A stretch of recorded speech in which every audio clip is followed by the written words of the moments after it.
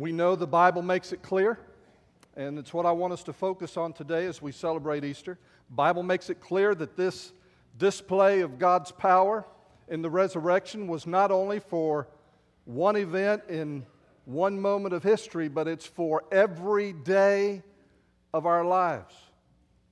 God has a power that He wants to manifest in you and through you. And we want to give attention to that today. The problem is we forget that power. We forget that it is real. We forget that it is available to us. The title of this morning's message is Victorious. But how many of us feel victorious this morning in our lives, in our homes and workplaces, with a problem that we're facing in our life? The Apostle Paul prays, and I just want you to hear this in Ephesians 1. He prays for the people in Ephesus three things. And the first one, he says, I pray that you may know what is the hope to which He has called you. The second thing he prays for is that you may know what are the riches of His glorious inheritance in the saints. But listen to the third thing. He prays that you may know what is the immeasurable greatness of His power toward us who believe. The immeasurable greatness of His power toward us who believe. According to the working of His great might that He worked in Christ when He raised Him from the dead. And then he writes in Ephesians 3, a couple chapters over, very last section of Ephesians 3. Now to Him who is able to do far more abundantly than all that we ask or think, according to the power at work within us, to Him be glory in the church. And so the Bible associates the power of the resurrection that raised a dead man from the grave with the power that He has placed in your life. They are the same. The same power that raised Jesus from the grave is the very same power that lives inside every Christian in this room. The word for power is a Greek word dunamis. We get the word dynamite from it. And over 50 times in the New Testament, the Bible uses this word dunamis to describe the power that lives inside you and me. And we forget this power. It never fails. When it happens, it doesn't happen at 2 in the afternoon. It happens at 2:30 in the morning. There's a little chirping that goes off in my house. I don't know if it's ever happened to you. If it is, I'd like to talk to you about why it hasn't happened to you.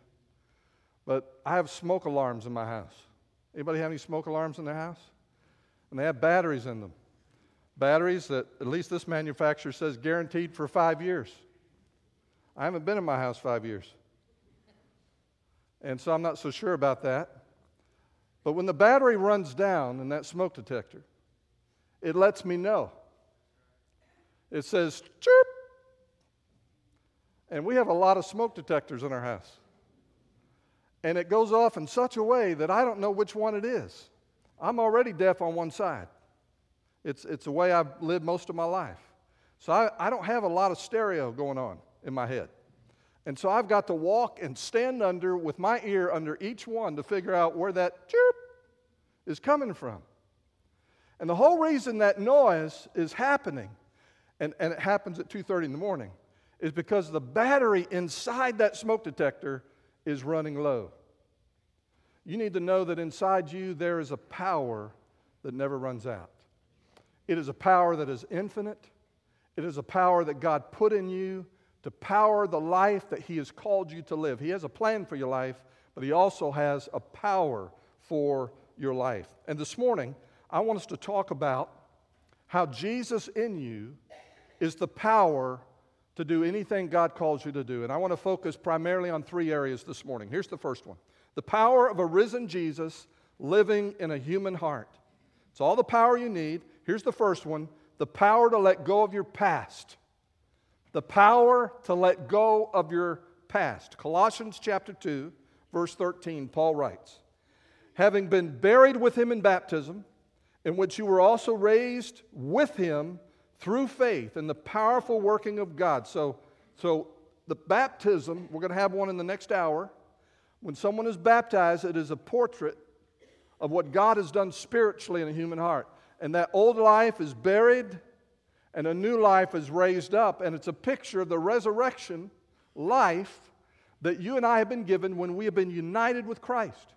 So Paul says that having been buried with Him in baptism, in which you were also raised with Him through faith in the powerful working of God who raised Him from the dead. And you who were dead in your trespasses and the uncircumcision of your flesh, God made alive together with Him, having forgiven us all our trespasses by canceling the record of debt that stood against us with its legal demands.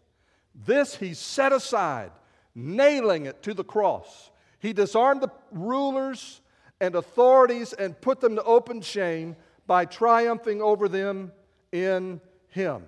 Have you ever been through a project at home and wish you could start over? Nobody raise your hand. And please don't look at him right now, ladies. You ever been in a project you wish you could start over, like painting the living room or whatever it is? A lot of people feel that way about life. They say, I wish I could just start over. I've made so many mistakes. I've messed up. And I don't see any way that it can ever be undone. I wish I could just start over. My failures, my problems, my bad decisions. And what's worse is that so many of us can't seem to let go of those things in our past. And as a result, the past controls our present and determines our future. We are filled with regret and guilt. I blew it, and so my life, the rest of my life, I'm going to pay for what I have done. What you need to know is that when Jesus lives in you, you have the power to let go of your past. In that passage we read in verse 13, it says, God made us alive together with Him, having forgiven us all our trespasses. That word forgiven is the idea of graciously pardoning somebody. They don't deserve it. We are really guilty. We deserve punishment. We deserve judgment. But He has forgiven us in Christ. He has graciously given us what we don't deserve. He has pardoned us. Now, how did He do it? Well, it says, having forgiven us all our trespasses, here's how He did it, verse 14, by canceling the record of debt that stood against us with its legal demands. Canceling the record of debt. I brought with me an Etch-a-Sketch this morning. How many of you all have one of these at home? Okay, Etch-a-Sketch. When I was growing up and I would make pictures with this, they were none too pretty, but I've seen some pretty amazing work that people have done with Etch-a-Sketches. They frame them, put them in art museums and that kind of thing. Not my pictures, but people have done it. The neat thing about an Etch-a-Sketch is when you mess up, you flip it, shake it, and all your mistakes are rubbed out. They just disappear. Dear one, that's what God has done with your sins. That's what God has done with your sins. He didn't come to rub those sins in. He came to rub them out and cause them to go away. When God says it's canceled, He's not talking about just denying the past or pretending it didn't happen. When God says it's canceled, it is gone. He has removed the record of your wrongs, and He did it by nailing it to the cross where Jesus died. Jesus knows the things you've done wrong, and you have been forgiven. You have the power to let go of your past. Secondly, you have the power to thrive in every situation. You have the power to thrive in every situation. Romans chapter 8, verse 34. Listen to this wonderful passage of Scripture. Who is to condemn? Now you think about it this morning. Who could stand up, point a finger at you, and condemn you? Paul says, who's going to condemn? Christ Jesus is the one who died. More than that, who was raised, who is at the right hand of God, who indeed is interceding for us. Who shall separate us from the love of Christ? Shall tribulation or distress or persecution or famine or nakedness or danger or sword? Then he says in verse 37, no, in all these things we are more than conquerors through Him who loved us. For I am sure that neither death nor life, nor angels, nor rulers, nor things present, nor things to come, nor powers, nor height, nor depth, nor anything else in all creation will be able to separate us from the love of God in Christ Jesus our Lord. The fact is, all of us have problems. If you don't have problems, you need to check your pulse. Because if you're alive and you're breathing, you have problems. The problem with our problems is how we view them, how we handle them, how we look at them. Too much of the time we try to do it in our own strength. We have problems and we get weighted down, we get burdened, we get worried, we get wearied, and we try to manage it in our own strength. And that's how you know when you're trying to solve your own problems. You're weary all the time. You're worried all the time. And if anybody asks you how you're doing, that's all you talk about are your problems and your difficulties. But God says, listen, you've got a power at work in your life right now, if you're a Christian, that you need to know about. And here's this language that is used in this text we just read. Christ Jesus, listen to this, is the one who died. More than that, who was raised, who is at the right hand of God, who indeed is interceding for us. You know what that means? This Jesus who walked out of a grave where they laid him as a dead man, this Jesus is praying for you. It says he's interceding for you. It means that everything you face, Jesus is literally your cheerleader. He is cheering you on. He is pulling for you. He lives inside you, but he also stands before the Father. And he cries out for you. He stands for you. He intercedes for you. And this one who died for you and who prays for you, the Bible says he loves you. And all these things, because he loves us and prays for us, and all these things, he says we are more than conquerors through him who loved us. More than is literally just a hyphenation on the original word. We are super conquerors. We are hyper conquerors. It's an overwhelming victory. And that's the truth about you. It's a truth you have to choose to believe, that you are more than a conqueror. If you put your life in God's hands and you rely on the power of the resurrection, nothing can devastate your life. Nothing will swallow you up. Nothing can destroy you. And that's the message of Easter. Jesus, who defeated death, is saying no matter how dark the situation is, God can turn it around. No situation is hopeless. God loves to turn crucifixions into resurrections. So you have the power this morning to let go of your past. And no matter what situation you're facing, there is a way for you through it to thrive in it. You know what the outcome is. You know nothing ultimately can destroy you. But there's a third power in your life because of Jesus' resurrection, and that's the power to change your life. The power to change your life.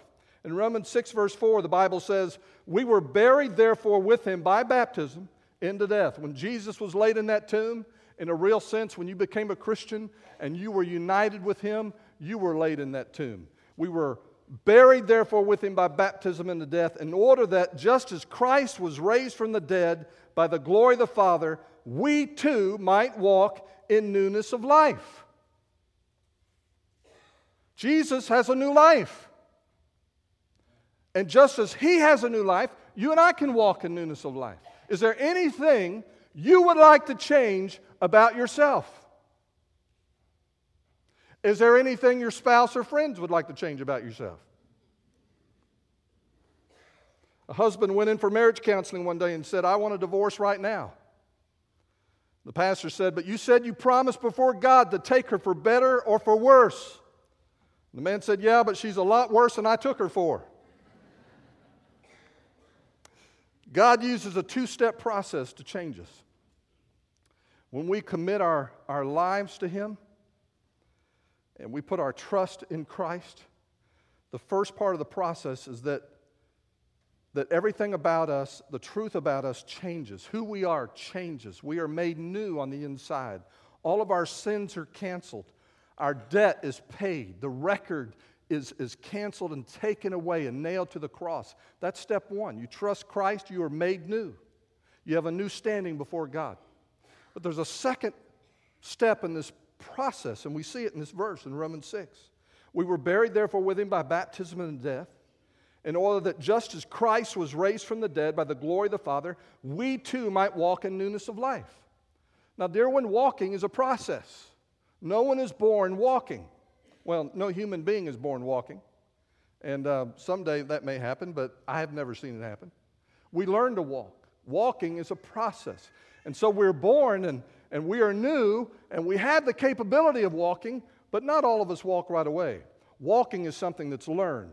And we walk in newness of life over time as God works in us, as we are with other believers, as we come together in groups. That's why we emphasize the importance of fellowship and Christian relationships and being part of a church.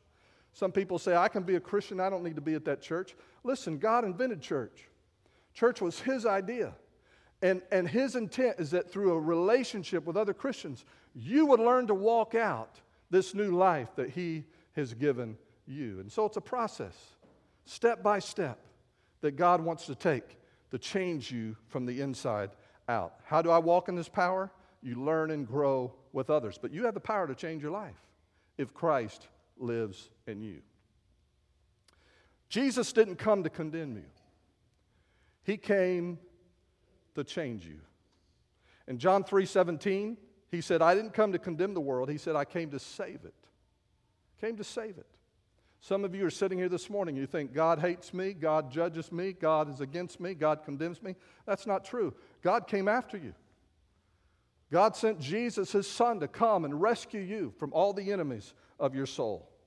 There's only one thing that will keep you from changing. I don't know who you are, but I can tell you one thing about your life. The one thing that will keep you from changing. And I want you to think about what that is. One thing that's going to keep you from being the person that God wants you to be. One thing that's going to keep you from the plan of God. One thing that's going to keep you from experiencing His power to change you from the inside out. And what is it that's going to keep you from that? Well, it's not the devil. It's not any person that you know. God's not certainly keeping you from it. It's not your circumstances. There's one word to describe what's going to keep you from changing. Procrastination. Putting it off. Saying, I'll get serious about it someday. I hear what you're saying, preacher, but I'm not going to do it today. I'm not going to trust Christ today. I'm not going to begin that journey today. I'm going to wait. That's the only thing standing between you and a new life. In just a moment, we're going to stand and sing. We call this an invitation.